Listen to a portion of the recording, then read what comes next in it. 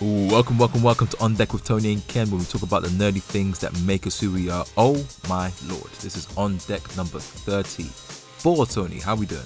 I'm doing good, man. Like, I'm feeling excited about this week. Obviously, it's a bit of a messed up setup we got right now in terms of our release schedule. Obviously, life takes over, but we did promise a spoiler-filled review episode for the Suicide Squad, so I'm actually eager to get into it. But first of all, I want to thank all of the ongoing listeners, the people that have been with us day one, that have stuck around. I want to say thank you to all of the new listeners. If this is your first time listening and you wanted to jump in on this episode, I want to say I appreciate you. I see you. Thanks, I guys. see you seeing me, listening to you. Well, I can't hear you, but this is one way. But thank you for, the day ones and the day zeros and the future people. But yeah, man, let's, how you feeling, man? How you feeling this week? Yeah, I'm good, man. It's been a bog standard week, man. Just getting a lot of work done. Yes. When I say work, I don't mean schoolwork. I mean, like, all the projects that I've said, all right, cool, for the summertime, Right. Yeah. I'm finally chipping away at quite a few of them, including this as well. So I'm happy that, we're in this position. Anxiety always creeps in, but as long as things are getting done, I'm not too mad. I mean, the kind of calm down nature that I have with work and just life and just trying to enjoy it, especially with sleep, kind of reflects how busy TV and film has been. Or maybe like it's a type of TV and films that we watch. It hasn't been as busy for myself. It hasn't popped and that's off. because I don't think it's popped off in recent. I think things have slowed down a little bit. I think summer's kind of, obviously they always capitalize on the summer blockbuster. I think summer's winding down. Some of these studios are kind of happy because we'll get into why that might be the case. But like, I think things are not coming out as planned for a lot of these films. And again, we will get into why we think that's so and I'm being super vague. But there's method to my madness, and we'll get into what that means. Yeah, man. How about you, Tom? How you been? It's been good, man. Like, I've been slack with my diet recently, which I'm not really happy about. But I got pretty good control. The thing that I want to get to another level of discipline. I want to see what I can really do to myself when I'm actually very hard on myself, and that's what I'm going to get to. For the people that have been listening from the beginning, I don't know if you know this, but Tony unlocked Super Saiyan 3, and he dropped down to 2 recently, which is it's pitiful because now I've ascended to 4, and he's trying to get back to my level.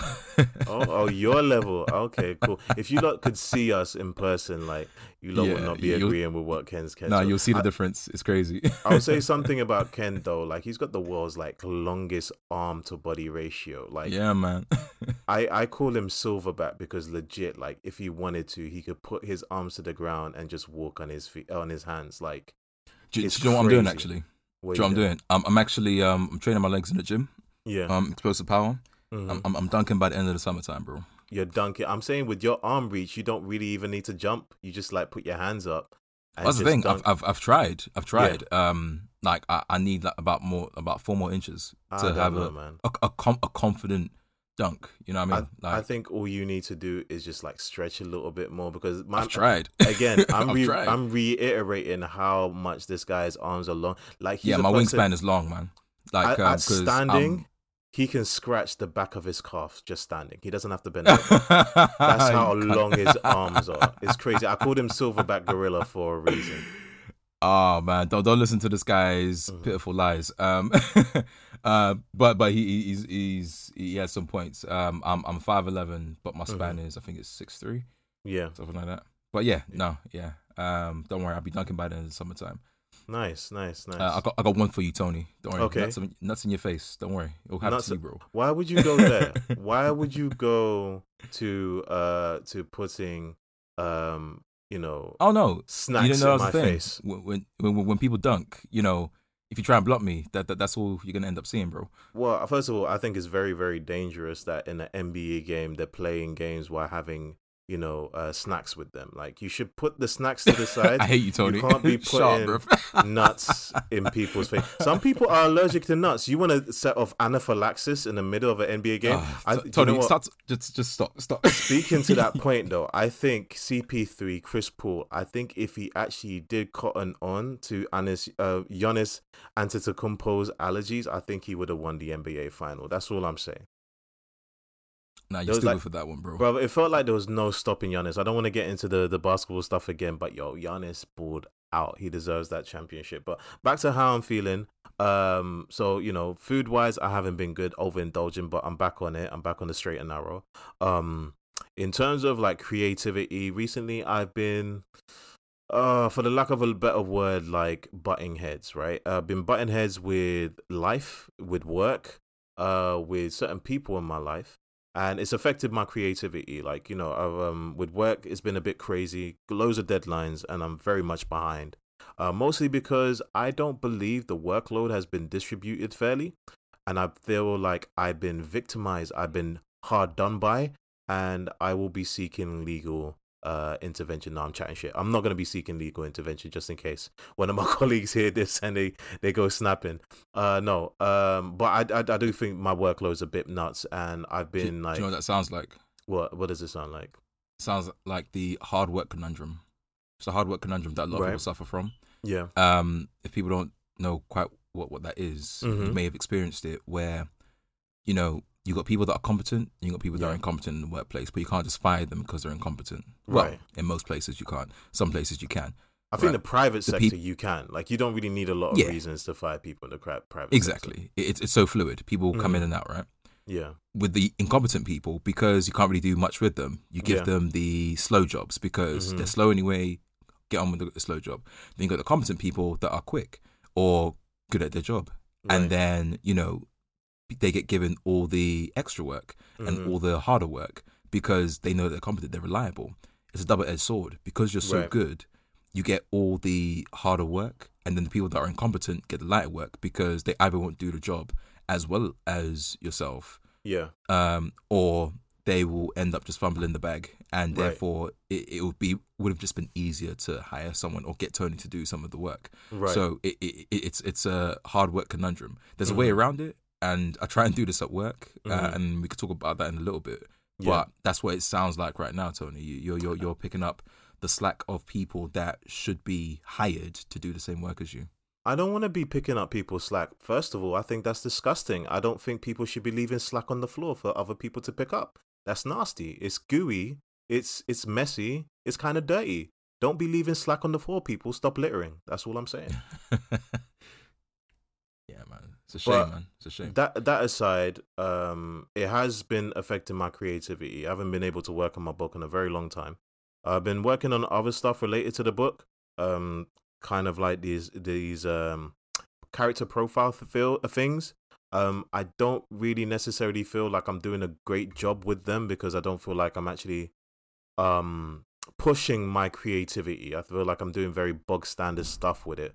So I've barely even been able to work on those because of how crazy work is. Like, I've been doing several weeks of overtime. I'm talking about 6-day weeks, 7-day weeks. So I'm effectively tired and, going to the gym either in the morning or evening, basketball when it's not raining like crazy. The weather's stupid out here, people. It's a summer, but we're getting tsunami type weather. There was one time, legit, I'm talking about coming from the gym, I looked more wet after my workout from the rain than I did during my workout from sweating. That's how mad it was. It was absolutely disgusting. I had to hide out in my barbershop just to make it through the weather. But on that note, to move away from something depressing, like the British weather, like my lack of creativity, let's get into something that's actually a bit more exciting, uplifting. This is the episode where we're getting into the Suicide Squad spoiler review, Ken. Do you want to kick it off, or do you want me to kick it off?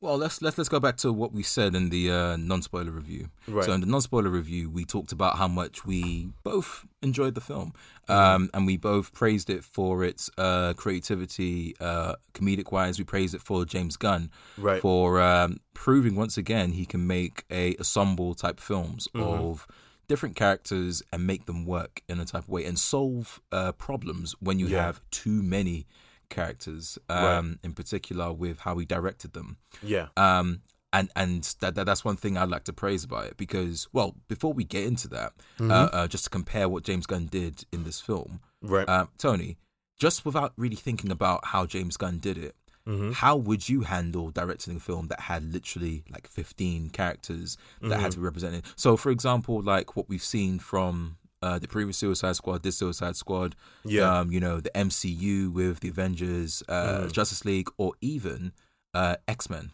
When X-Men was X-Men 3, where you had like 100 mutants at one point. So, Tony, how would you, I know you have some ideas, and I have a couple ideas myself, but how would you direct a film that had a multitude of different characters in it? I guess, like, it's one of those ones, it's like, go for a simple plot, right?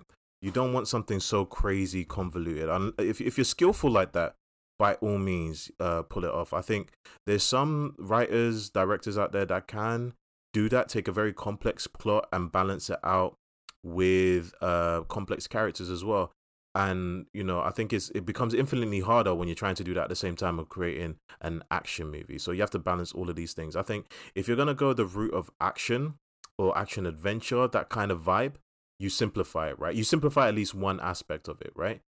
You say at the very beginning, it's like, this is not a character study, so don't expect character development. This is a non-stop balls to the wall action movie, but with a complex plot, right? So the plot and the setting almost becomes the main character. Or you can go the other route and say, like, no, the plot is very simple. This is the mission. Get that out of the way. Then at every moment, the quiet moments, that's where you have the character focus moments, where the characters engage with each other, where you'll naturally get that exposition of who the characters are through natural dialogue, right? Through conflict, right? Why are you messing up this mission? Because my daddy never loved me, and stuff like that, you know? Obviously that's poor writing on my part, but that's how I would handle it. When you have too many aspects, you need to reduce some of them to uplift something else. That's how I would do it. Well, from what we've seen from a variety of different films, the biggest thing that I noticed that stood out is to just split them up. Simple, just split them up. I saw it in this film. I saw it in Avengers. We've seen it where there's a larger sum of people. If you split them up, that gives you opportunity to give people dialogue and do a little bit of character development. There's only limited time in a film, for sure. Yeah. But by splitting up the group a little bit and bringing them together to have the little quips and one-liners, because if you try and have everyone at the same time, all that's going to happen is people are just going to get rubbish lines like, yeah, give me BET, like in the previous Suicide Squad. That was just a terrible line. It was. And like, from what I've noticed, by splitting them up, you can really focus on giving, because we saw in Avengers when we had Peter Parker, Tony Stark, Sorcerer Supreme, Star-Lord in that little scene, and they just broke up into even smaller factions. It was just so much more easier. Yeah. And actually give a reason for breaking them up, rather than just like randomly just pulling people apart. Because we want everyone to come together to have their own action scene and battle scene, which we do see in these films. Yeah. But the minute it's together all the way through, it's so hard. People are just vying for attention from the camera, right? And therefore the writing gets complex, which is a nice little segue into how this film actually starts, or the marketing of this film, of the Suicide Squad 2021. Because in the trailers, we got a huge glimpse at the Suicide Squad or Task Force X characters that would be in this film. Yeah. We had, I don't know what the number is, Tony. Was it like 15 characters that were toted inside the trailer? Obviously, that's not what necessarily we saw in the film, but we had so many characters that were put in that trailer. People were worried, how the hell are they going to combine all these characters to make them work on the screen? And there was a very simple answer to that, which is split them up and then kill them off immediately. I mean, I think it goes back to what I said, like in our initial review, right? The marketing lied to us, but in such a dope way. Like, I was under full impression that when I saw the initial trailer, right, and I was sure the initial marketing, they very much focused on what I would say the A team and the B team, right? There was two teams essentially. Like you said, they split up. Right. And let's actually get into review, because this is a perfect segue into the review, right? Exactly. We open up onto the shop where you have the compulsory introduction of the Suicide Squad. They're on the main character. Well, I say the main character, but it leads you to believe that this guy's going to be the main character. And the Savant, played by Michael Rooker, he's in a square box by himself, a cell, and he's like, he shows off, and this is a great way visually to say like, oh, this is the guy's kind of skill set. He's got this bouncy ball, knocks it around the wall, and he's always able to predict where it's going to land and come back to him. There's a little bird, he knocks it around the wall and kills the bird with it. Gets pulled out by Amanda Waller, say, we got a mission for you, it's going to take off some time off of your thing. And he said, I'll be happy doing anything just to get out of it, right? Suited and booted, he gets introduced to the rest of the team, and they're ready to go. And you have a rundown of like Captain Boomerang, Harley Quinn, TDK. Why is his name TDK? Because that's his name. That's how you make names with letters. There's a little joke about that. It's pretty funny. You got the Blackguard, played by a white guy, which I'm thinking, is that racial? I don't know. They don't really address it. We move on. You got Weasel, who, as he's defined, he's a human-shaped weasel. I don't know how else to define him. You got not a werewolf. They confuse him for a werewolf, which that was nice. A moment of like funny, but like Pete Davidson's overacting kind of killed the moment for it. Obviously you got Rick Flag being the team leader again, and there we go. You got your team. Actually, I forgot to mention Javelin as well. They embark on a mission only to find out that they've been betrayed by Blackguard, and that's where we have the moment where the marketing lied to us, right? The marketing for me, especially with early on and the set piece, all of those people that I just kind of said right now, I thought that they were the main team, right? And I thought maybe Idris Elba as Bloodsport and John Cena is going to come back later, come in later and join them as the main team, right? No, they say like, no. This is like the biggest beta switch we have ever pulled off. They proceed to wipe out that whole squad. Nobody survives. They literally get... A-Team died. Everyone, well, not everyone on the A-Team, but everyone on that team got obliterated. And when they say Suicide Squad, it's like, it's the Massacre Squad, right? They get killed in the dirtiest way. Pete Davidson's Blackguard, he gets shot in the face. His face literally implodes. You got... Well, it was his fault that everyone died on that team. Yeah, they got betrayed, and he was the first to get betrayed. You got Javelin, who does absolutely nothing, gets shot up, lands on the floor. You've got Mongal, who, like, in the comic book, she's supposed to be super powerful. I'm talking about, like, Superman level. Like, she is not only not very powerful, but extremely dumb. She runs up and jumps on a helicopter, causes it to go... doesn't let go. Doesn't let go. Causes it to go out of control, proceeding to not only kill herself, but leading to the death of Captain Boomerang. And I'm not going to lie, I really, really like Jai Courtney. He's a person that Hollywood has tried to push for so long. It hasn't worked, but because I watched him back in the days in Spartacus Blood and Bone, and they killed him off there as well, I've always had an appreciation for Jai Courtney. But Hollywood doesn't. Hollywood shakes him off, and they killed him off in the most unceremonious way. I feel like that was James Gunn saying, like, this is what little bit of the previous Suicide Squad we could get for this film, and I'm letting you know I'm destroying it. One way or the other, I'm destroying it. And they proceed to kill him. You got TDK, who is the what's his name? I know his comic book name, Armful Off Boy, but I forgot what TDK stands for. The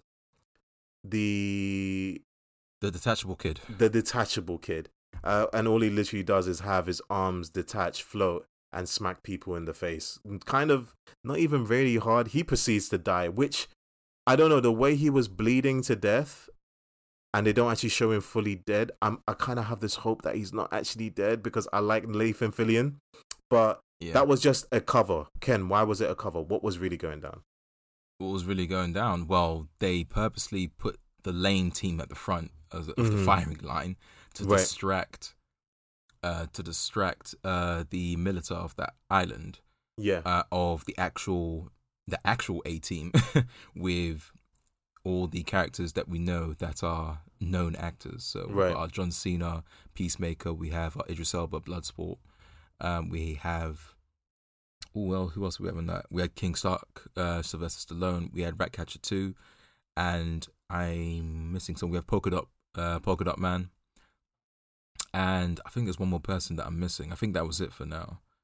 But yeah, we had that team that was infiltrating on the other side of the island with the exact same mission, but without drawing the attention of the military.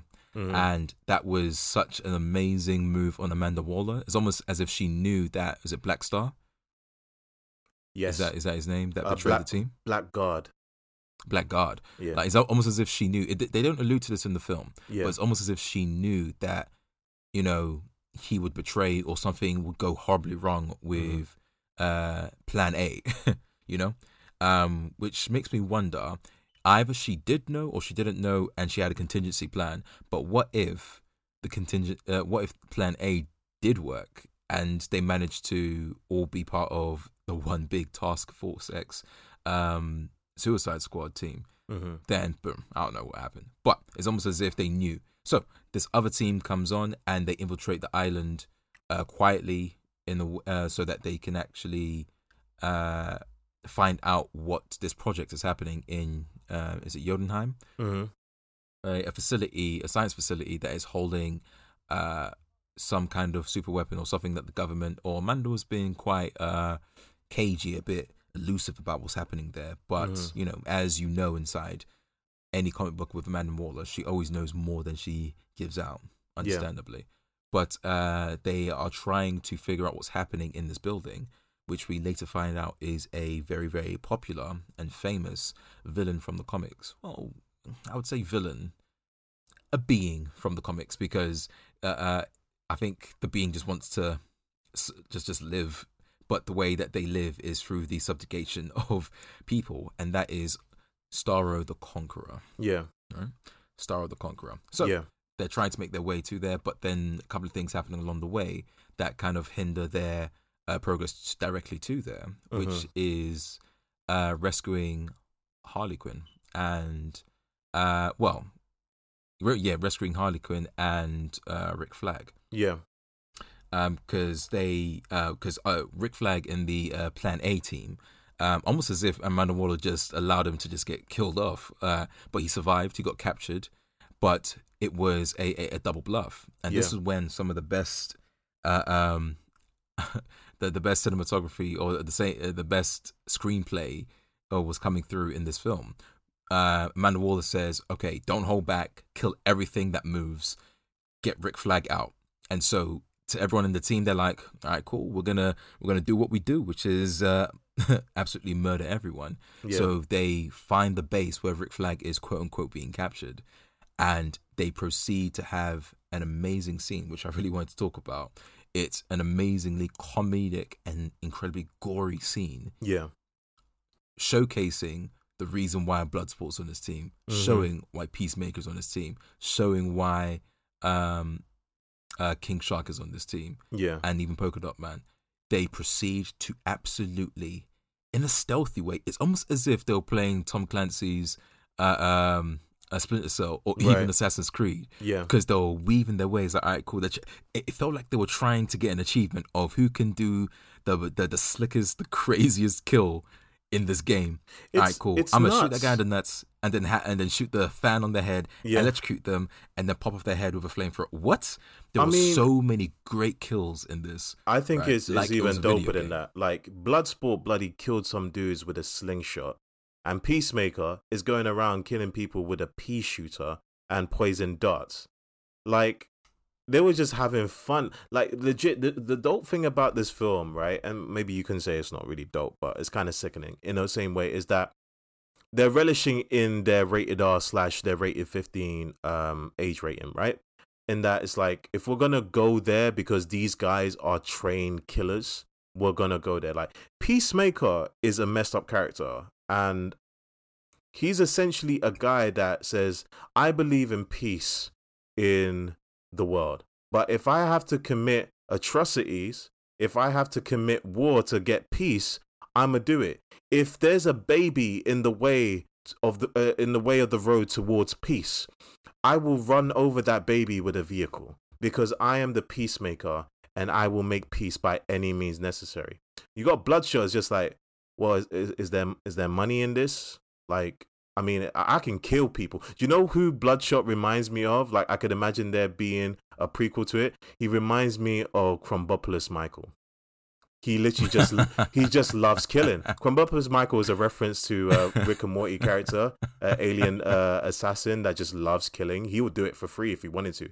Like, Bloodsport is just so good at this stuff. He can do it in his sleep. Like, both of them. To the point where they try to outdo each other, where, like, I think what happens is Bloodsport shoots a fan into a guy's bath while he's bathing, and it electrocutes him to death.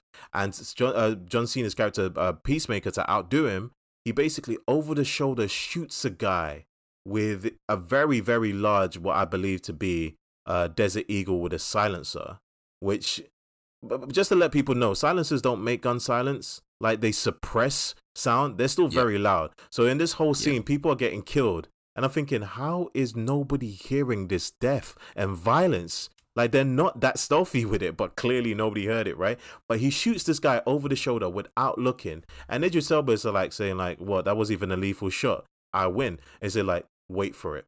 And the guy blows up. And the guy said, yeah, my bullets had like explosive charges in there. And it's like, oh, I hate show off. It's like, you only hate show. I'm paraphrasing poorly, but it's like, it's only show. How did it go, Ken? You probably know better, but something to the effect of like, it's dope when what you're showing off is sick as fuck. And he just turns around and he says like, damn, so right, it's true. Yeah, that was sick. Right. These guys are literally impressed about how dope they are at killing each other. But let's skip ahead. Like, so they meet Rick Flag to find out that he wasn't killed on the other side of the island. He updates them. They kind of semi-recruit the militia that they proceeded to actually mostly kill at that point. These freedom fighters. Yeah, there was another camp because they turned back up, you know. I mean, I don't know how they killed most of those people, but there's more people in that camp that still didn't hear it. That was very convenient. Yeah. So they link up with them. They make up a plan. They need to get to this club because they know the head scientist running Jotunheim, Gaius Greaves, he's going to be there. He likes to, chill out there when things calm down. They proceed towards the club. And this is the moment of character development that we're talking about, right? They're in casual dress clothes. They're just having a good time. And the funniest moment in that whole scene, I'm skipping over a lot, but like I'm just going for the big moments. But they establish early on with Polka Dot Man. He doesn't seem to be a violent man, and there's a reveal about his origins of how he became the Polka Dot Man. Which I'm jumping around a few things here, but I don't know about you, Ken, but did you ever feel like at times there was problems in the story, like why are these people in prison?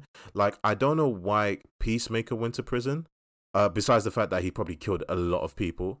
I thought I missed the reason why the Rat Queen, is it the Rat Queen?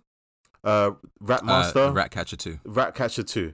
Rat Master. But Ratcatcher 2. She was in prison because she did a robbery with the rats. I actually missed that the first time, so I actually watched it for the second time. The rats were considered weapons. So yeah, lethal weapon. Yeah. But we don't know why Thingy is in prison. Polka Dot Man. We know why like characters like Weasel is, because apparently he ate children. But Polka Dot Man, he's mostly a mystery until you divulge that you find out his origin story, that he became the Polka Dot Man because his mother, who was a scientist at Star Labs, was obsessed with creating a superhero. So she actually experimented on all of her kids, including himself, infecting him with an interdimensional virus that actually forces him to produce these polka dots, these kind of like matter-eating polka dots. And if he doesn't expel them twice a day, they would actually eat him alive. And he actually says at one point, it's like, I don't really like killing people. I do find it easier when I pretend that my mother. And there's so many moments where the movie kind of replaces characters that he sees as his mother, and every time I was in hysterics, Ken. Like that scene where they're in the jungle and he explains it to them and you get his perspective. The one that gets me was the one in the club, bruv. Not just that one. I think the one in the that one got me. The one in the jungle got me more because I'm seeing his mother in the Peacemaker uniform, right? and it's that white trousers, but she's got thick as fuck thighs. It killed me, bro. It killed me because you're just seeing this wide mass of white and like little. She's got like a small top because she's kind of pear shaped. It killed me, bro. Both times I watched it, I was almost choking on my own saliva and drowning in my own tears. But you see, that's the great thing about that character, because in the past that character's just been a joke. It's been a joke character. All of these characters have been a joke. A lot more in this film. Yeah, even Bloodsport's been a bit of a joke with some of the things that he went through in his origin. But Polka Dot Man specifically, like we know it sounds stupid, the costume looks stupid, but then when you deep what he can actually do and deep the kind of person that he is and the state of mind he's in constantly, it's like, you kind of feel sorry for him. And then you make him that much more likable. And just empathetic as well, because he is a tragedy. 100%. All of these characters are mostly a tragedy. I don't think they get into too much to how Peacemaker's a tragedy, but we can guess, right? Yeah. And I'm hoping that because obviously he's gotten his own spin-off HBO Max show, I'm actually super excited for it. I actually missed the after credit scene the first time because I've reached a point in my life that I don't really care about after credit scenes. I'm gonna catch whatever you want to tell me in the next movie, right? So I missed it the first time because I didn't think there was. The credits went on for a while. Second time, because I found out there was, I sat around and watched it. I'm not gonna say what happens then until the end of it because let's dive through. So we catch up with Harley Quinn. She hasn't died either. She's basically been taken in by the dictator of Cotomotis, and he's very much enamored with her. He wants to use her kind of like as a political tool. Eventually falls in love with her. They proceed to making crazy love. He makes the mistake of divulging his master plan of... Well, what did he do before that? He proposed to her. He took her to the birds. It gave her a really nice day. It was a very nice soundtrack. Actually, and during that whole ordeal, I was holding her for all of my eyes. Yeah. And the reason why I was holding her for all of my eyes, I'm like, okay, is this what Harley Quinn does in every single film? That she's always connected to a man. Right. And like that's her arc. Yeah. Like in Suicide Squad, it was a Joker. In Harley Quinn and Emancipation of yada yada yada, it was once again connected to men or the Joker a little bit, being a big plot part of the plot. Right. And this one's like, okay, so the next good-looking guy that's rich and crazy, she's gonna jump. But then what happens is, like, and I'm so happy I waited because she kind of flipped it to show her own growth in her own psychotic type of way. Right. Because what happens next is he started spewing out craziness to say, like, I want to get married to you when I have peace, but the cost for peace is high, this, and if I have to kill kids and this, and she immediately grabbed one of the guns on the side and just shoots him in the chest. Yeah. And then she goes into this whole spiel about, like, because of the last guy that I was on, next I promised myself if I ever saw red flags, and killing kids is a big red flag, I'm not gonna allow that kind of evil to be on the world. Yeah, yeah. And I thought that was amazing. It was amazing. I do agree with you. It's a bit problematic in the sense of, like, this character seems to always kind of be dependent on the men in her life, which is a shame because her movie tried to veer away from that, even though it ended up being that in the end anyway. So some people would say, it would fail the Bechdel test. I think it was a kind of like a triumphant moment where she was taken back at agency. It proceeds to one of the dopest, like, prison breaks ever. Like, she proceeds to just say, like, I am Harley Quinn, hear me roar, and massacres every single bloody guard in there. I'm talking about some really dope action choreographies. Like, one of the downfalls that I had with the original Suicide Squad, I don't think it was a particularly good action movie. I think any action movie that only has 2 action scenes in it, and both of them poorly directed, is not a good action movie, right? And people can quote me on that. If you feel that the original Suicide Squad is a good film, you have problems. That's all I'm saying. But this movie, at every moment, the action is so well paced, well directed, well shot. It doesn't do that lazy thing of giving you really tight one shots, single shots, and, like, you can't see anything, right? It gives you the full view of the screen. You're getting full on action, dope choreography that is not wasted, and only to find out when she makes it out to the prison break that her team found out where she is, was trying to break her out, and she feels so grateful, so happy. You have the introduction between her, Rick Flag, and Bloodsport, and it's kind of like, I'm Harley Quinn, nice to meet you. Bloodsport, nice to meet you. And kind of like, it was just fun, man. It was like, this movie is both dark and fun in good measure. Yeah. Where else can we jump to, Ken? Where else can we jump to? Oh, there's quite a few things, man. Mm-hmm. Like, I would say, actually, there's one thing I really want to talk about. It's about the three main male characters. So we have Peacemaker, Bloodsport, and Rick Flag. Now, wait, hold on. Let me just pause you there. Are you doing that to disrespect King Shark and Polka Dot Man? Because are you saying they're not main characters? Oh, okay, cool. Because I was about to say, there's a reason why I mentioned those three. So these are the three. These are three characters.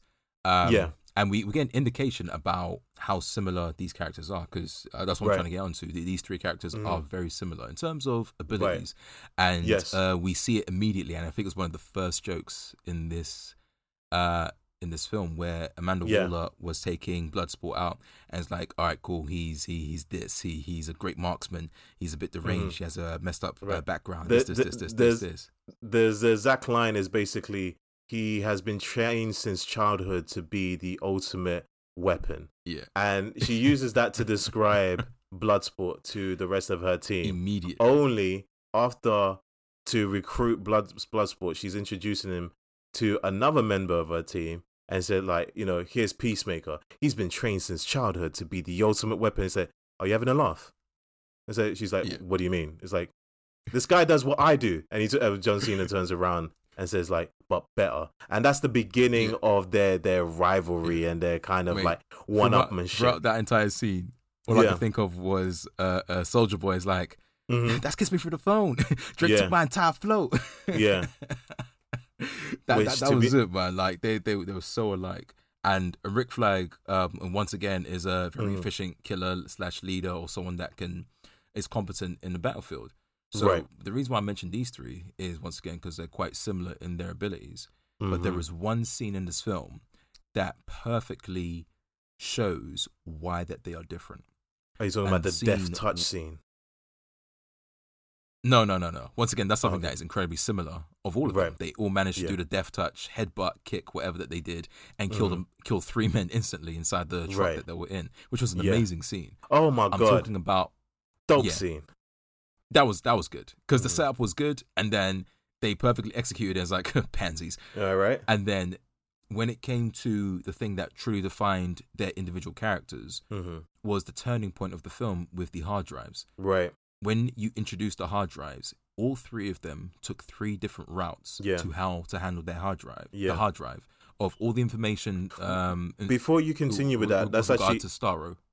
Just before you finish that point, let's actually explain that situation a bit more. So this is near the end of the film, where they've gotten to Jotunheim, and what's happened is Rick Flag has actually discovered that the American government was actually responsible for creating the Starro the Conqueror program, in terms of getting this alien and actually financing Gaius Greaves, the Thinker, in actually experimenting on these people. And Rick Flag, obviously being, I don't know, his name is very much on the nose, but very patriotic and thinking, I fought for my country, only to find out that my country's been doing some messed up stuff. No. I'm sick of it. All of these suicide missions, all of this stuff, everything that I've given up, I'm ad-libbing on his behalf, but you get that vibe in his frustration. And his plan is to basically take the hard drive. Okay. And the hard drive contains all of the data of what the program has been going on to. So Ken, proceed with your point. The interesting thing about that is, and I don't know if anyone caught this, or maybe people just ignored it. Yeah. He just literally grabbed a random hard drive. A random hard drive, and conveniently that had all of the data. You know what I mean? Like, he literally rummaged for about 10 seconds, and then boom, I'm going to hold on to this. I'm going to release this because America has done terrible things and it has to be revealed. And I was like, bruv, the biggest thing that could be like that could be Call of Duty, bruv. The biggest thing that bothered me about that is the fact that it was actually a hard disk drive and not a solid state drive. Now, Ken, I don't know about you, but we live in 2021 when our consoles, our video game consoles, have solid state America drive. Or Britain. It wasn't America or Britain, but I'm saying Gaius Greaves is getting paid. If he's got the state-of-the-art technology to basically experiment on people and keep them alive while they're cut in half at the same time, my man's paying for SSDs. Come on. If I can get SSDs hard at drive my didn't have the curries... information that he's talking about. He didn't even check it to see if there was any data in it. He just literally grabbed a hard drive. It was a roll of the dice, but that is like, plot convenience right there. Yeah, I mean, it was so silly when it happened. But yeah. I'm going to leave that to the side. Let's just assume that he selected the correct hard drive.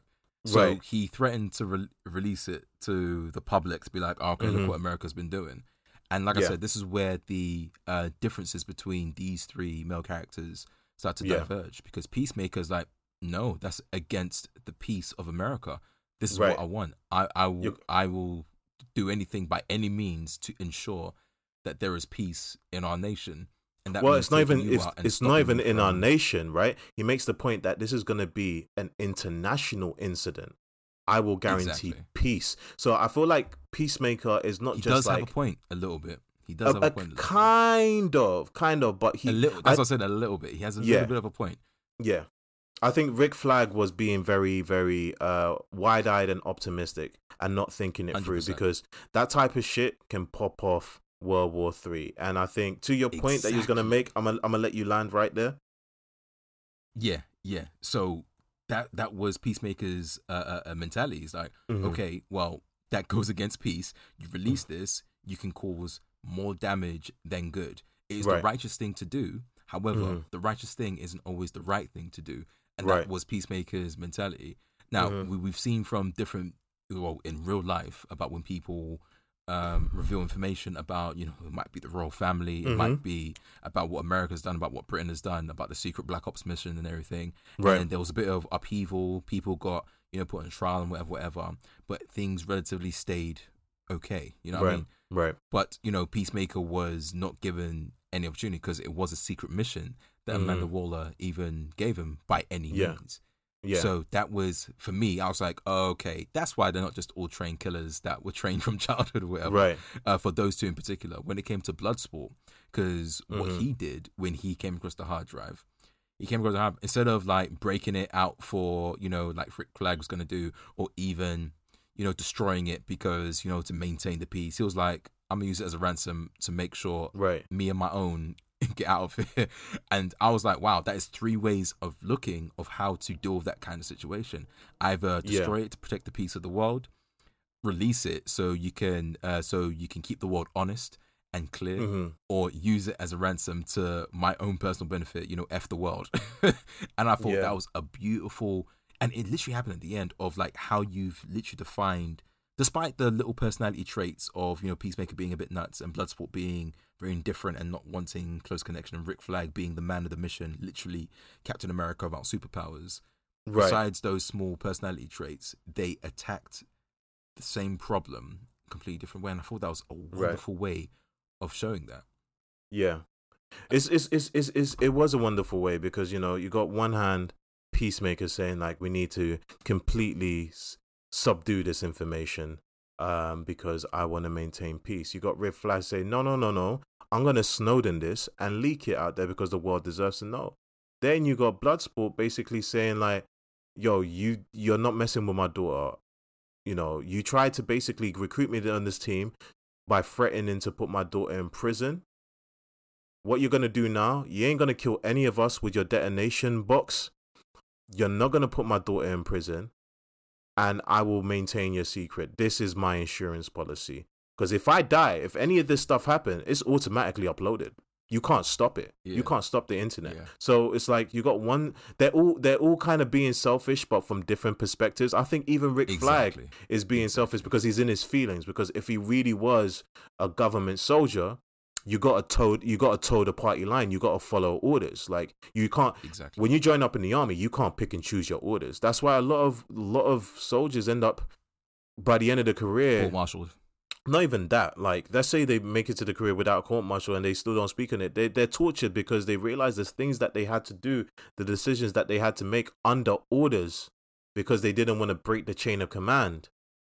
They touched upon that in Falcon and the Winter Soldier. It haunts you, man. It haunts you. Like, you know, I and obviously I can't really necessarily relate to that in my life, but I know there's been certain beliefs that my mother's held that I kind of like look at her and think like, you're my mother and I'm supposed to agree with you, right? But you reach an age in life where you like you have your own autonomy, your own capacity to make decisions, make your own mistakes and live by them.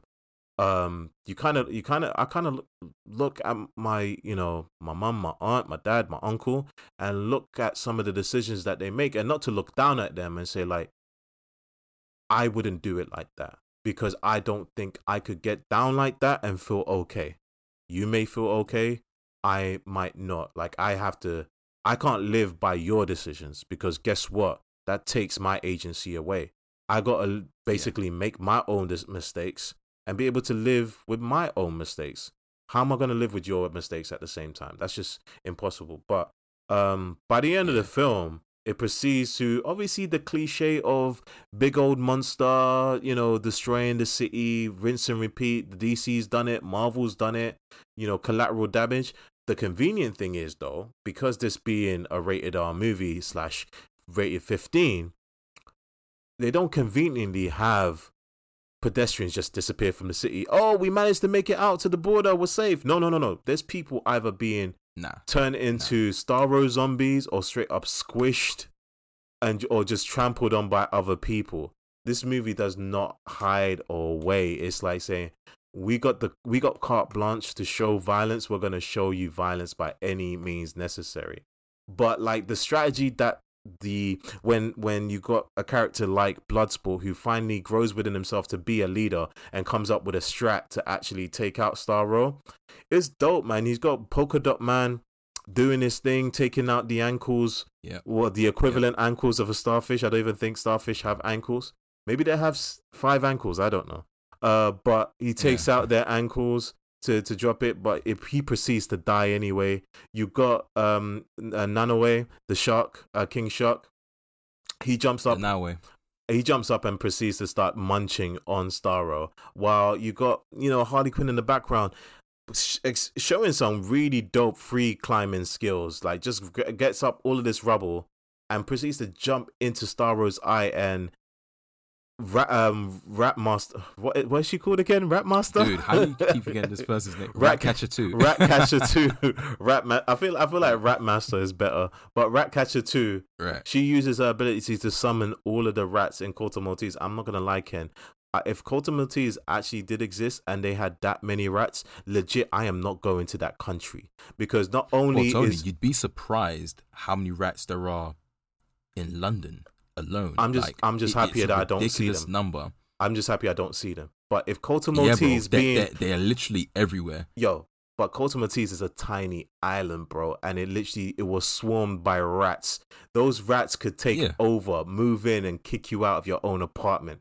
And they proceed to actually climb up Starro by the power of Ratcatcher 2, aka Rat Master, and just starts munching on Starro from the inside out, and they defeat him. And that's the end of the movie right there. He manages to get away by, leveraging the information he's cultivated. This movie was just dope, man. And it's like, I can't imagine I've actually talked to somebody that says like he didn't like it. And the funny thing is, 2 weeks ago he actually said, watch Suicide Squad, the first one, the David Ayer Suicide Squad again, and said, I actually really like it. And I can't really relate to him. To each their own. Obviously, I'm not gonna say anything bad about that. It's like, it's sometimes, what I say, sometimes it's okay to be wrong, and in this case, my man is wrong.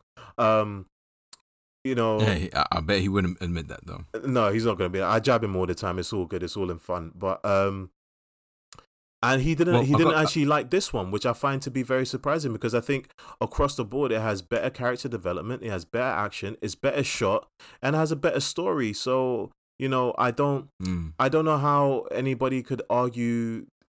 Maybe I don't even know if he's making an argument that one is better than the other. He just did say he preferred Suicide Squad over the Suicide Squad. Bear in mind, did he say why? I don't think he touched on it too much. I think he just wasn't feeling it. I had another friend called Dominic. Oh shit, I just blasted him on this, but he probably doesn't listen to the show, so it's all good. He basically break it down why he didn't like it is that he's just not a fan of non-serious action films. Like, he doesn't really like Deadpool. So when an action film is kind of tongue-in-cheek comedic, he doesn't really feel it. He prefers more hard-edged, serious action films, which is fair enough. Okay, that's fair. Yeah, that's fair. Tony, yes. In this film that we just watched, The Suicide Squad 2021, yes, not Suicide Squad, that's Suicide Squad without the "the." Yeah. Could you imagine The Suicide Squad 2021? Explaining that to your mum, right? That's literally like the meme. Yeah, like, yeah. Mum, I want the Suicide Squad. She comes back and says, do you know what's nuts? We got Suicide Squad at home, and she gives you the David Ayer movie. Mate, do you know how many remakes or like bootleg remakes of different films there are? Like, instead of the Avengers, it's the Revengers and, stuff like that. Yeah. That has just either come out of China or like at different places, right? Right. And that's how people get tricked. Like, oh, how do you used to sell DVDs on the road? It's like, oh yeah, here's the Avengers, but it actually says Revengers, and then your mum buys it, and then it's like, yeah, this ain't the Avengers, mum. Yeah. Like that's what it felt like, right, when trying to describe which ones these were. Yeah. And I can imagine it getting quite confusing. Yeah. However, with this film in particular, Tony, I want you to choose one particular thing, because I have my thing. What is the coolest part of this film? What is the not necessarily, it doesn't have to be a moment. If it is a moment, by all means. Yeah. But what is the coolest aspect of this film? I mean, for me, it's just like, I thought this was super different in terms of demonstrating like so what? Let me actually just get to the point. So you got Bloodsport, right? Who's essentially just a marksman, but the way they broke down his ability to use weapons, which are just attached to him, but they transform as he actually takes them off his body, then recombines them to make even more deadly ordnance. I thought that was dope. That was unique, because I don't think his character is like that in the comic book. I think the only thing is he's got technology where he can teleport guns to him.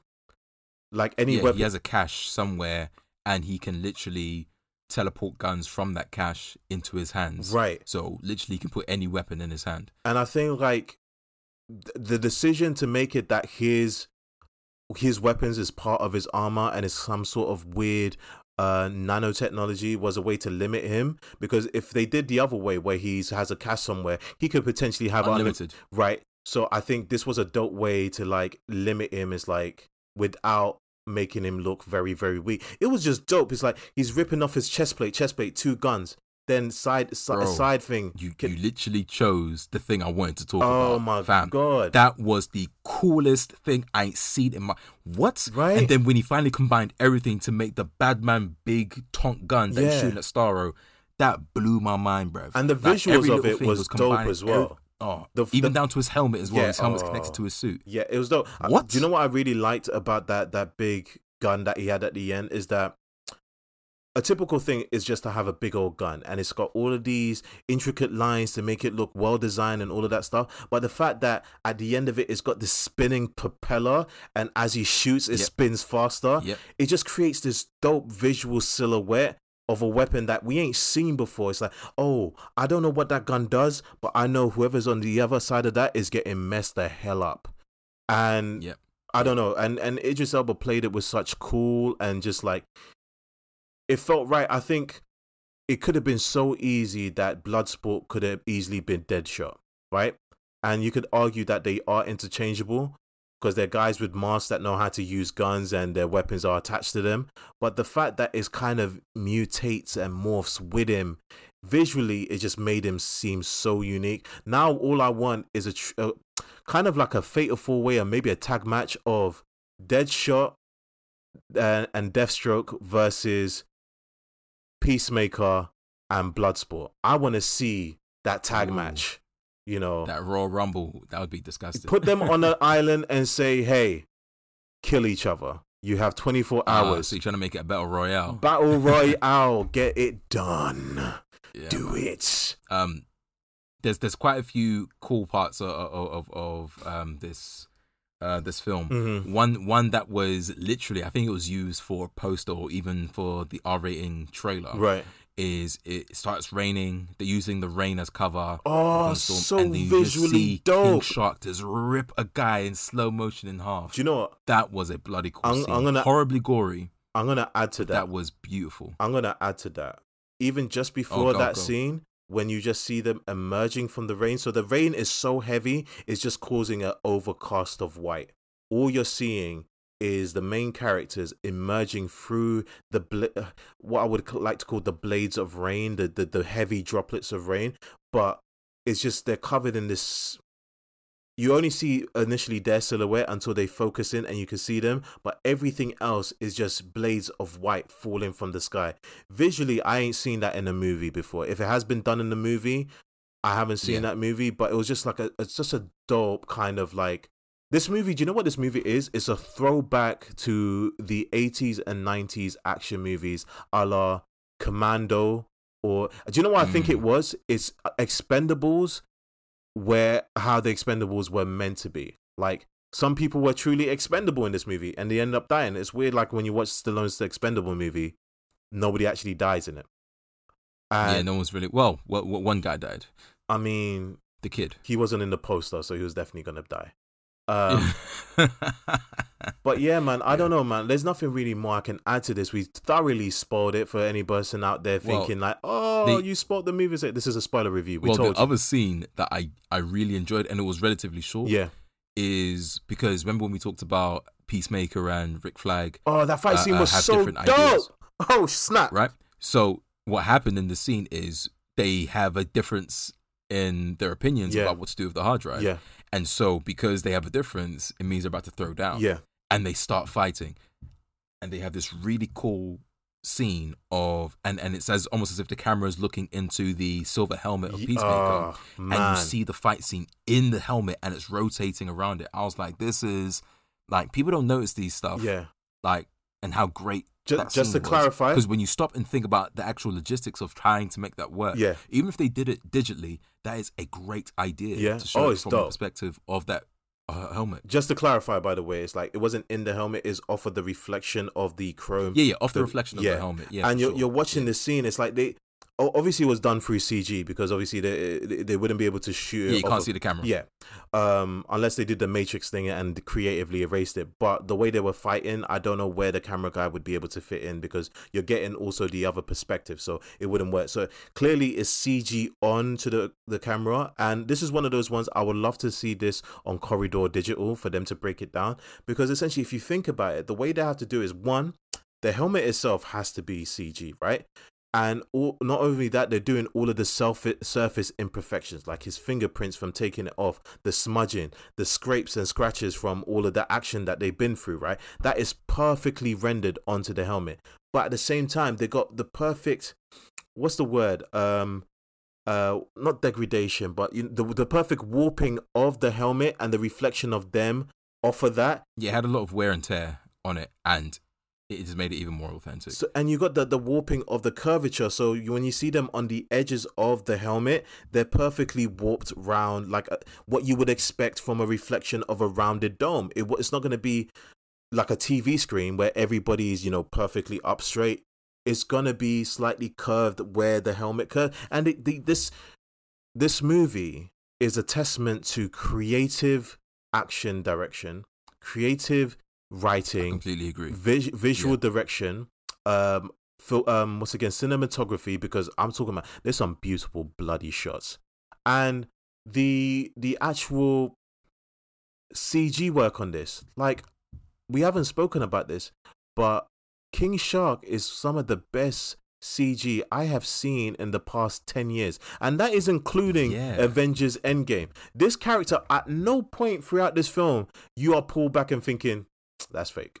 If it's legit, it feels so natural. Good. It fits in the scene. Even when he was eating people, it was so seamless. It felt in place of the world. Like the scene when they're running through the streets and he's behind them. At no point I'm thinking like, look at that cartoon character at the background. There's times where I thought to myself like, oh snap, that guy in the suit is doing a really good job as King Shark. What am I talking about? It's a CG character. It's like the texture of it, the wetness of it, the slight iridescent shine, the subsurface scattering. They pull it off, man. I don't know what else to say about this film, Ken. I learned that they based that character model of King Shark, because they could have went down the Killer Croc route of just put a guy in a suit that's not really big and just make him, like a shark man. Why did they do that? But why didn't they make Killer Croc? I don't know. They wanted to do practical effects, maybe to save money. I don't know. But with King Shark, I think they based the character model off of the Harlequin King Shark. Yeah. Because he looks exactly like it, and it's actually confirmed that they love that interpretation or that character model of King Shark, that they more or less copied and pasted it. Do you know? And I think that's why they may have, because they had a bit more money for this film, and also they wanted to make an actual big character. Yeah. Because you can't make a character that big and put them in a suit. No, you can't. Do you know what's the interesting thing about that I've seen? Like, a lot of people are disappointed because, the King Shark that they used to, because there's been loads of iterations just in the comic book alone. So many. Some of which have actually... There's been a hammerhead shark. Right. Which I think is technically not the same as Nanoway. Nanoway is... Because there's been multiple actual King Sharks, and Nanoway is actually a specific King Shark. But a lot of people are upset about the fact that he's not hench and ripped. And I thought to myself, it wasn't until I think James Gunn explained it in an interview, said, like, have you actually ever seen a shark in real life? And at any point, have you actually thought, you know what, that shark is looking real trim, real lean? Sharks are quite fatty if you really break it down. Like, they're not shredded. No fish is shredded. Let's look at all the sea creatures that are the killers of the ocean. Yeah. Let's look at killer whales. Let's look at sperm whales. Let's look at octopus or octopi. Yeah. Or what's it? Is a giant octopus? Look at sharks. Yeah. Let's look at dolphins. All these motherfuckers are smooth. I mean, dolphins are not really killers, Ken. I don't know what dolphins you've been messing around with killing people. They're worse than sharks, bro. They're worse than sharks. Really? They'll, like, if it was a shark versus dolphin's body in a shark, bro. I don't believe that. I want to see that, but I don't believe it. Like in terms of being friendly towards people. Yeah, dolphins, they love people. Right. Sharks will, if they see blood, they're trying to eat. But dolphins are strong, bro. I'm putting money on a shark, though. You give me a great white shark. I'm putting my money on that. Like, I think he's bothering a dolphin. We're not gonna get into this, Ken. All right, man. Boy, I'll put one Google search in, man. I'll take your money, bro. I mean, but like, let's get into the other topic we was gonna get into about the unfortunateness of this film, right? We've both really loved this film. I've actually seen it twice in cinema. I paid up. Well, just before we get onto that, because we've talked about the amazing scenes, we've talked about the amazing comedy, we've talked about how to merge between different characters and personalities. There were actually moments of levity, and I'm going to talk about one thing because I know we're running quite a lot into this podcast. And there was one scene that I thought was going to go one way, but it didn't. It actually respected the actual touching scene that was happening, and that was Ratcatcher 2, explaining about her father, Taika Waititi, Ratcatcher 1, and how he was a good father, but then he succumbed to the effects of drugs, and then he passed away, leaving her alone in the world with his technology to go about the world, and how she was trying to make that relate to Bloodsport. Like, all right, cool, all a daughter wants is love of her father, and like having that is amazing, which led to a very, very nice scene. And then when she was describing it, the camera cut to Peacemaker, and I thought they were going to do that Marvel stuff, where it's like, all right, cool, there was a really touching scene, let's underpin it with a joke, right? Because I relate that to that scene that Thor had when Rocket was there, and then Thor said a lot of emotional stuff, and then Rocket did a little snarky, small kind of joke after he said that stuff, and I thought, oh, come on, man, that kind of like killed the scene. But in this one, they cut to Peacemaker, and then he looked kind of like, oh man, that's rough. Yeah. And then they cut to the new scene, and I thought that was amazing. Right. I was so shocked that they didn't tell a joke. That's how indoctrinated that we are with Marvel films, or for me at least, to assume that's just going to be like a little punchline at the end of it. Right. But they had a really emotional scene. It made me care more about the character, made me care about a lot more people in that bus when she was telling the story. Yeah. But they didn't strip it away thematically, and I thought that was a really good choice. Yeah. No, you're spot on. It was earnest and it was earned. We find out why Bloodsport is afraid of rats all the way through the film. Like, he goes on about how rats are disgusting and he's terrified in it. And it's like, it's very earnest, and they stuck to it. They didn't kind of say like, a joke here just for the sake of it. It was very much, we're going to keep this truly touching moment as a touching moment. And I appreciated it, man. I really loved it. I love this film, man. I just do. Yeah. Like, one of the best films this year, in my opinion. I think it's the best, and I've been saying this to everybody, it's the best movie that DC has done since The Dark Knight. I will say that with my chest. Like, I dare you to find... Yeah. Definitely. I was going to say... No. I wasn't going to say anything. Yeah. No, that's really it, man. Yeah. Because it's like, some people... Joker? No. Joker? I think this movie's better than Joker. Granted, I wasn't that high on Joker. I gave it like a... If I was to score it, like, I gave Joker like a 7 out of 10. I think it was fine. It wasn't revelatory. I'll tell you this, like, 10 minutes of Heath Ledger in The Dark Knight is better than the whole of the Joker movie. Wow. Yeah. Wow. Okay, cool. All right. All right, cool. Let's keep it moving. Mm-hmm. So we talked about, how much we loved it, and by no means is this in a vacuum. Mm-hmm. Everyone has been praising the hell out of this film. Yeah. Everyone is so thankful for this film being as good as it is, because it's such a palate cleanser of what came previously. Suicide Squad 2016 mm-hmm. with Will Smith, Margot Robbie, and a collection of other misfits. Mm-hmm. And this film, critically, has been doing incredibly well. Yes. But Tony, tell the people where this film has unfortunately fallen. So, I'm not Huey Lewis, but this is the news. So, coming up now, we're talking about what's happened to the Suicide Squad. The Suicide Squad, unfortunately, like you said, accolades. People love this movie. Unfortunately, these people did not show up to watch it. This movie has actually fallen very short. Its opening weekend, I think it made $34 million. That is not great. Off of the back of a budget of, I believe, was $150 million. Am I correct, Ken? Not too sure. I know it was just under 200.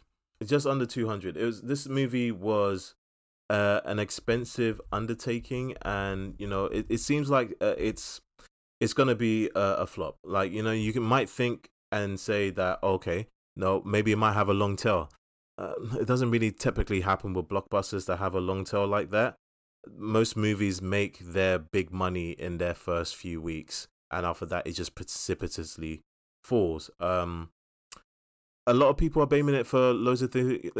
Ken, you tell me your perspective. Why did this movie flop? Man, we could pick about like 4 or 5 different reasons. I've got quite a few on the list. Mm-hmm. We've got the basic ones that everyone's been suffering with in this trying period of our history as human nation, which is COVID-19. Mm-hmm. That's one reason. And I'm not saying that is the only reason, but that is something that has clearly affected cinema on a major scale. Like, even when we watched Christopher Nolan's latest film, Tenet, like the numbers were not as expected. It did numbers, but it didn't do what expected. But I'm not going to dwell on that too much. So COVID-19 is one reason. Everyone's been getting it. Yeah. Right. Another reason is, this was released concurrently on HBO Max. Right. Now, I'm not saying that everyone has HBO Max, but in other nations around the country besides America, I don't know if it's outside America, but at least here in Britain, we do not have HBO Max, and we cannot access HBO Max, so we cannot watch it, which could do one of two things.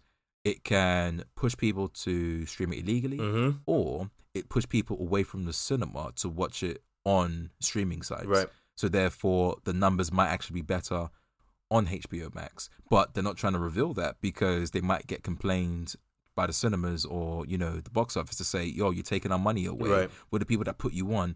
Stop taking our money away. Yeah. So that's another reason why I think that it didn't do so well. But I think the biggest reason why it didn't do well, because those first 2 reasons, everyone's been suffering with that. Everyone's been suffering with that. And we've got varying levels of success depending on which studio or which film or what time it's being released. For example, like Jungle Cruise or even Black Widow. Right. the main reason I think that this film didn't do as well is because it has left the first film, 2016 Suicide Squad. I was going to say the same thing. Has left a bad taste in everyone's mouth. Yeah. And it's not like they rebooted it, because usually when a film does really, really bad or not particularly well, they reboot it. Happened with Spider-Man, happened with X-Men, with X-Men, it was a bit of a soft reboot. Yeah. But it was different enough that people could tell this isn't the same X-Men like it was wearing spandex and whatever. They completely changed the feeling of it, the look of it. Same thing with Spider-Man as well. They completely changed the look and feel of it to make sure it was clear. This ain't your dad's Spider-Man. This ain't your dad's X-Men. This is something completely different, to the point they even changed the title, which even adds even more reasons why this film may have not done so well. And so the first film left a bad taste. It was panned critically. Yeah. Right? It didn't do incredibly well. And then you release a film that has more or less the exact same name with multiple, not one, multiple characters, actors reprising their roles in this film that were in that first film. Yeah. So people thought the first one was trash. So why would I watch this one? Just because you got Idris Elba and John Cena in this film? Yeah. Does that mean that I'm going to watch this one? Yeah. It's so sad, because like I said, it left a bad taste in people's mouths about the first film, which is still very recent, bro. It came out 2016. Yeah. That was 5 years ago. That's 5 years ago. Yeah. 5 years ago. And little effort was made to separate them from each other. Yeah. It's such a misfire on DC, man. Such a misfire, because it's true. Like, what film, when people don't like a film, they don't come back to it. If a film is good in the cinema, people go back to watch that film consistently, back to back to back. Yeah. You know what I mean? But because it had such an it had something working against it. And I don't know if it's part of some people still hating on James Gunn about whatever he did back. I don't know. But, that might even be a small, insignificant factor. But because the first Suicide Squad film happened, and it got hyped, bro. It got hyped. You was there with me. It got hyped up so much. That soundtrack did some heavy lifting. The Queen soundtrack, bro. The trailer. There's some heavy lifting. Off of that. Fam, so severely that people's expectations shot sky high. And then we heard that Joker's going to be in it. And then we heard Batman's going to be in it. Yep. And then what? And then we might see Flash. What? Like people were losing their minds. And then all of a sudden, boom, it was a trash film. Do you know how painful it is for someone's expectations to be crushed so severely and then receive something like that? And then a sequel's coming out? But it's not really a sequel, Tony. It's a kind of soft reboot, sequel, prequel, whatever. We don't know what it is. Yeah. Right? But we had Harley Quinn, we had Rick Flag, we had Captain Boomerang, Amanda Waller, all those people, same actors reprising their roles. Yeah. So why would I think, all right, that first one was trash, why would I go see the next one? Yeah. So I think it definitely lost something. They didn't separate it, Tony. No, you're right. You're right. I think another thing to add is the fact that nobody in this film is putting butts in seats. Like, as much as people go on about how great Idris Elba is and how they love Idris Elba films, you guys have not seen Idris Elba films in cinema, because none of his movies, when he's starring, I'm talking about when he is a lead in the film, have been box office successes. Like, if you can find one, I'll call you a liar, because it doesn't exist. Most of his films that he has been a lead in have not been box office successes. So proving that John Cena is not getting you in butts and seats. Idris Elba is not getting you butts and seats. Joel Kinnaman, as much as I like him, he couldn't get enough butts and seats for his RoboCop movie. He's not doing it for the Suicide Squad. And that's something to consider, because I think if you consider something like the Black Adam movie, like The Rock right now is cinema gold. There's so many cinemas that are waiting for a new Dwayne The Rock Johnson movie, like, because they know people are going to show up. I tell you this, if The Rock was in Fast and Furious, if there was any a hint that he comes in like halfway through, guarantee you that movie would have been the biggest. I think it currently is the biggest movie in 2021, but without a lie, the people would have showed up in cinema. They would have said like, man, I'll risk COVID for The Rock. I love him so much. I'll be on a respirator for The Rock. He puts butts in seats. Oh yeah, 1,000%. And I agree with you, man. Like, everyone that's in this film, I enjoy them as actors by themselves, but I know the wider populace, when they see certain names, because there are certain names that are synonymous with success, unfortunately. Like, not everyone that's a great actor automatically puts butts in seats. Yeah. You know, there are actors that you just know their names, like, oh yeah, that'd be nice to see them. But there are other ones that are like, all right, cool. I don't care what this is about. I want to see this guy in the cinema. And I used to think that, okay, well, you don't have to really know anyone. Yeah. Like, because we had and I know people don't like to hear this comparison between Marvel and DC, but Marvel found a way to kind of do that with some of their properties. Yeah. Like, they created an environment to allow people to trust Marvel and bring butts to seats. Yeah. For example, with Guardians of the Galaxy. Tell me, who in Guardians of the Galaxy did anyone know? As in the wider public, no one knew them. But because Marvel has such good marketing rapport with the actual people watching, Marvel films, and ended up being an amazing film, coincidentally directed by James Gunn as well. Yeah. And it wasn't during a pandemic; it did numbers. Yeah. It did silly I will numbers, say this though. I think a thing to consider as well, because the WWE actually ended up helping the marketing as well, because they did some stuff during the WWE. I think Batista being in Guardians of the Galaxy, especially with that first one, did something to bring in the wrestling fans, and that's a large contingent of people. I would say at that time, you know, just hearing the buzz about the film is like, wait, you're telling me that Vin Diesel is playing a tree and all he says is "I am Groot"? Okay, I'm gonna watch this out of curiosity. Wait, you're telling me that Dave Bautista is in this movie? Dave Bautista from WWE? Do you know what? I think I'm gonna watch this film. I think those two things, in terms of like, because what Marvel really does well is to capitalize on the leaks and the information that kind of seeps out there. And when they see it trending on Twitter, they say, "Oh, feed that beast, feed it." Tell them everything. Yeah. Because in other news, just to give you something, on the Idris Elba note, I have just found out that Idris Elba has been cast as Knuckles in the new Sonic movie. That's kind of that is kind of wild. I'm actually excited that. Also, I will be watching that. I'll be watching that. I actually enjoyed the first. For no other reason. I actually enjoyed the first Sonic film. Another news, Shamir Anderson, lesser known actor, black actor. He has actually been cast as the Blue Marvel in Captain Marvel's sequel, The Marvels. So I don't know if you've been aware of that. The sequel to Captain Marvel is called The Marvels.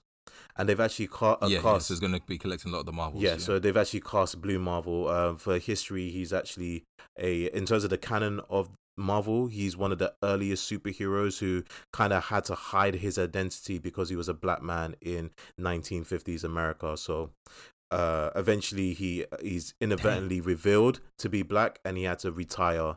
By the government, asked him to retire, and it's not until modern day he's brought back into being a superhero. He has similar powers in terms of having cosmic energy, similar powers to Captain Marvel. So it'll be interesting to see how they handle the character. Right. What's other bits of news? Oh, Ken, the big one we wanted to discuss, and this is what we're going to cap off the show. There's been a massive controversy surrounding the Captain America Twitter account. Ken, you brought this to my attention. You break it down. What happened in this story? Well, what happened is, I'll reveal it how I would assume people found out the information. Yeah. So the Captain America Twitter, which had Sam Wilson heavily featured on it, as is the new Captain America based off of the Falcon and the Winter Soldier TV show ending, they changed the Captain America Twitter profile to Captain Carter. Yes. Captain Carter is a character from the What If series. That what if Steve Rogers didn't get the Super Soldier Serum and Peggy Carter got the Super Soldier Serum? Well, what happened is that she became Captain Britain, and she became the hero that Steve Rogers became. But it's her instead. So they changed that over, and people are upset. Yeah. I'm not saying all people are so upset, because me and Tony, we understand exactly what's going on. And if anything, I don't know about Tony, but I like that. I know exactly why they did that, and I'm all for it. Tomorrow is the first day of the What If series on Disney Plus. The Marvel What If series on Disney Plus. And well, in this What If universe, or the first episode, I believe, Captain Carter is featured. Yeah. And since Captain Carter is featured in his What If universe, Captain America doesn't exist. Right. So they're doing it to hype up the next captain of the Super Soldier series. Yeah. Now, the thing that I found quite interesting about all of this is not the first time they've changed the Captain America profile on the Twitter page. Yeah. They changed it from Steve Rogers to Sam Wilson Mm-hmm. because they've passed on the mantle of Captain America from one character to the next. Yeah.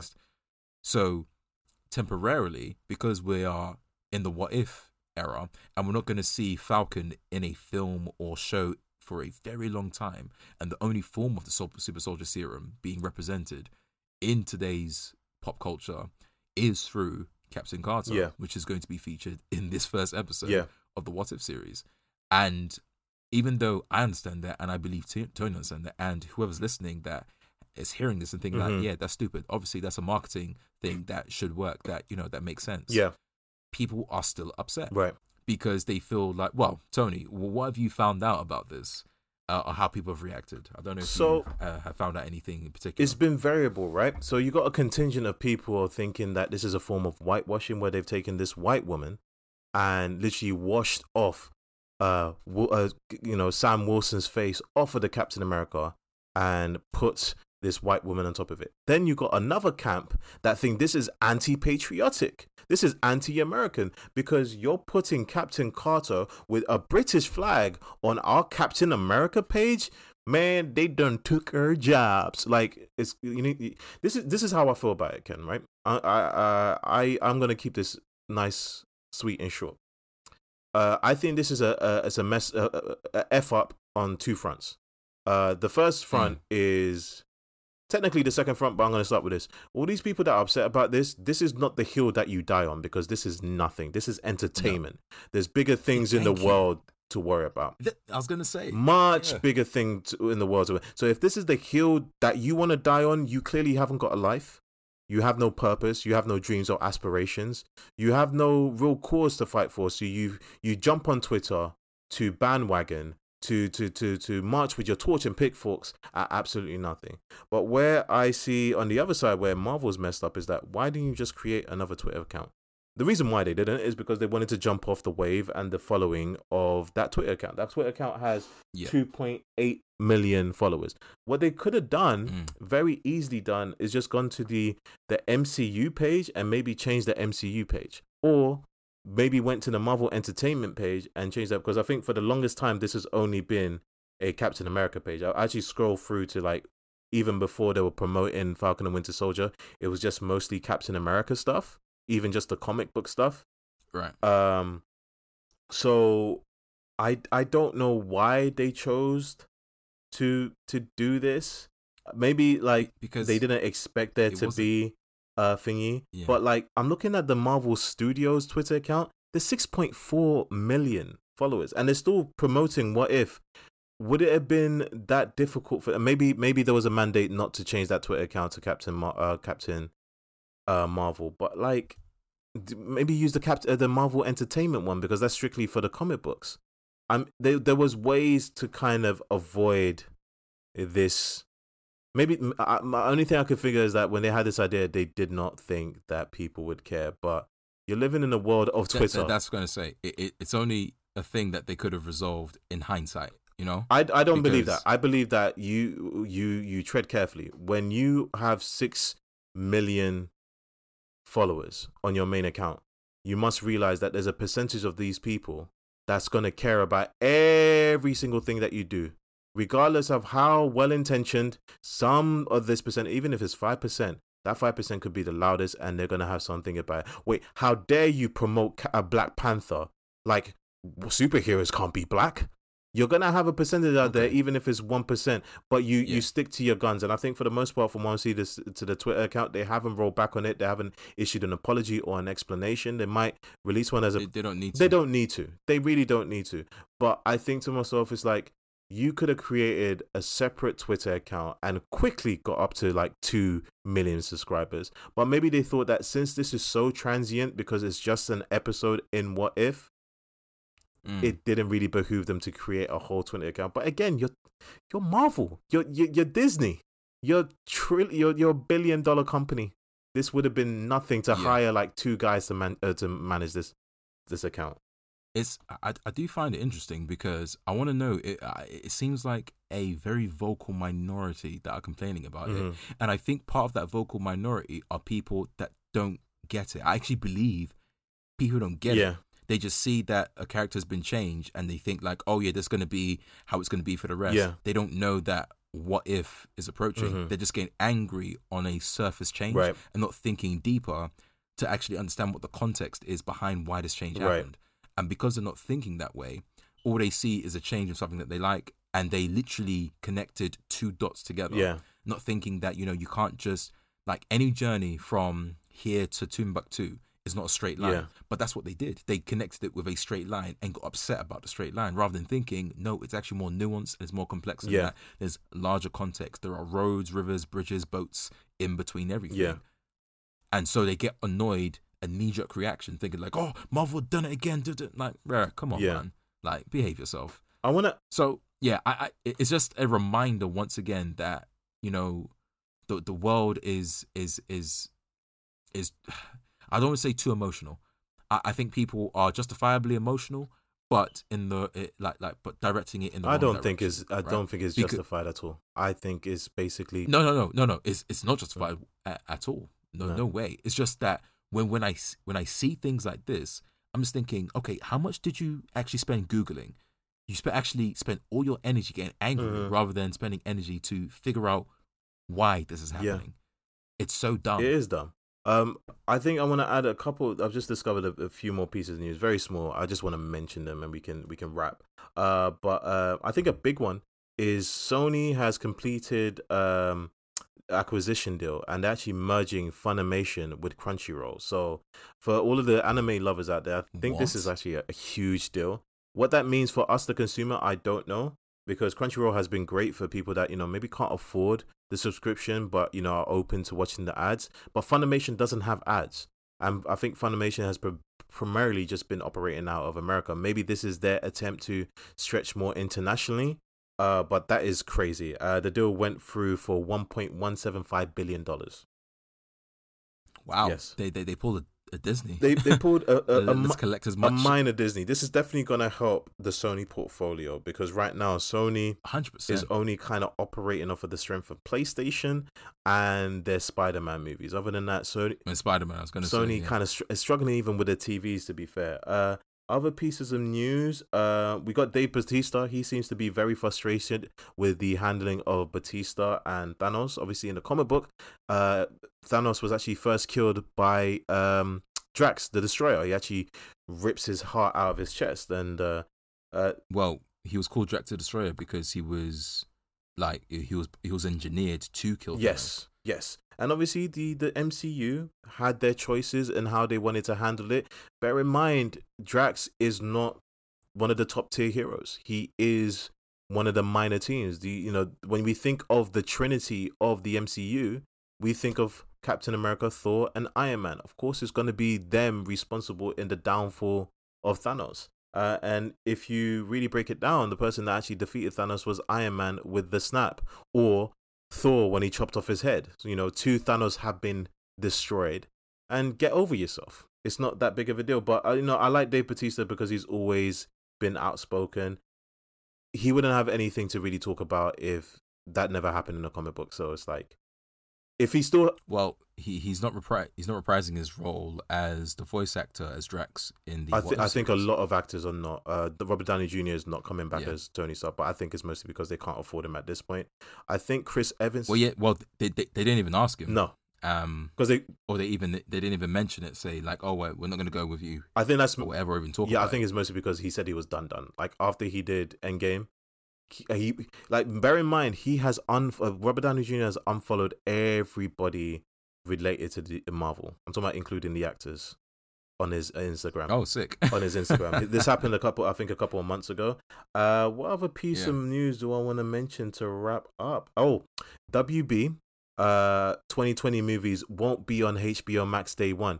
New 45-day theater. Wait, won't be. What was that? Say that again. So WB Warner Brothers. 2020 movies won't be on HBO Max day one. new 45-day theater deal with AMC announced. So I don't know whether it's the case they realize how maybe this day one movie thing, yes, it was great for the pandemic, but we've actually lost a lot of money and actually lost a few relationships with some of these cinemas. But it seems like, bro, the box office has been complaining though. They've been complaining. But this is what's going to be the proof in the pudding. And I think if Marvel also rolls back their plan as well, because I think after Shang-Chi, that's the last movie to be actually planned to come out on Disney Plus on the premium access. After that, I think Disney Marvel is going to be making their decisions. I think also they're not going to be doing day ones as well, because I think they've made a lot of money, but not as much as they've wanted to. This is what's going to be proof in the pudding. When these movies come out in cinemas, whether it's a 45-day rule or longer or not, if people still don't show up, the cinemas can't blame the studios anymore. They need to acknowledge that people just don't want to go to your cinema. We're in the middle of a pandemic. This is entertainment. It's not a priority. We are not obligated. No. If anyone's international listening to this, just to let you know, in London or England, since July the 19th, I believe, we have been free to roam the streets like normal, except you have to wear a mask when you get onto public transport. Oh, you don't need to anymore. You don't need to anymore. That's been lifted. Oh, you don't need to anymore? Okay. Everything is back to normal in England. Kind of. However, this is not indicative of the rest of the world. Everywhere else, it's still quite, funny. And even though things have gone back to normal on paper, people are still quite apprehensive of going to certain places. Places are not as jam-packed or as full as they used to be anyway. So this is something that will either take a very long time to go back to normal, or it is irreparable damage to how people interact with just, outside activities, I think proof will be in the pudding. The next big movie I can think of, you got Shang-Chi, but that's going to be on premium access. I don't believe they've made an announcement of Eternals, so Eternals could be a cinema exclusive. If people don't show up, but like if the Eternals have good reviews and there's great buzz about it, and people still don't go see it, that's going to be an indicator that there's a bigger problem out there besides these studios trying to figure out other ways to make revenue. Because the truth is, as whether you like it or not, whether it's greedy and selfish or not, including Scarlett Johansson and Emma Watson's legal claims, the case is that people don't want to show up to the cinema, and these studios had to figure out other ways to make money. Now, should you get a cut of that money? I truly believe you should, because you are participating in that and it's within your contract if it truly is. So they should make restitutions and reparations towards you. Now, that's a deeper conversation, but this kind of public outcry by these cinemas like AMC and all of that to say like, you're screwing over the industry. It's like, no, COVID did that already, bruv. When you had to get shut down, you can't blame that on Disney Plus. You can't blame that on HBO Max. And that's all I have to say on that. Yeah, man. Well, just to summarize, things are still nuts. Things are still nuts out in these streets, man. It's going to be a long time before anything gets back to... Things are still nuts up in the streets, man. That's yeah. It's too crazy, man. Yeah, man. I think that's where we can kind of end this podcast. Yeah. One key thing I would like to say finally on the Suicide Squad 2021, I hope it gets an Edge of Tomorrow. Oh, it's not. It's not. Effect. I'm saying I hope because. Bro, if anyone knows about Edge of Tomorrow, Live That I Repeat, it got renamed. And what happened is that it didn't do well on box office, but because it was actually popular in terms of Blu-ray and DVD sales, it actually found a lot of love after its release in the cinema, and then it recouped quite a bit of its money, and now it's getting a sequel at some point in the future. The problem is... I don't know if it will happen with the Suicide Squad 2021, but I would love it. I think the problem with that is, if it's not particularly, is that Edge of Tomorrow quickly came out to DVD and stuff very, very quickly. Problem with Suicide Squad is it's free on HBO Max if you got the subscription. So unlike Disney Plus, where they could recruit from a premium access, there's no way to necessarily recruit quickly off of Suicide Squad, and that's why I don't think it's gonna have a Edge of Tomorrow moment. But who knows? But a shame. Let's wrap this up, man. Yeah. I want to say thank you for everybody out there that came to listen to the spoiler review. We're trying out something new by giving you a non-spoiler review and a spoiler review later on. Hopefully we can also give you an extra bonus episode this weekend if you're available tomorrow to record. I would love to have you there. But yeah, this is us signing out. We appreciate you sticking around all the way to the end. It's a very long episode. We had a lot to talk about. But this is us signing out. Find us in the usual places, social media, ondeck.podcast. I am Royal.Majesty. Ken is I am Mr. Ken. Follow us there. Give us your feedback. Give us your likes. Give us your comments. We want your input so we can grow and improve. Only you can do that, but do it on all of the relevant places and we can implement it better for you. So this is me signing out. Peace. Adios, people.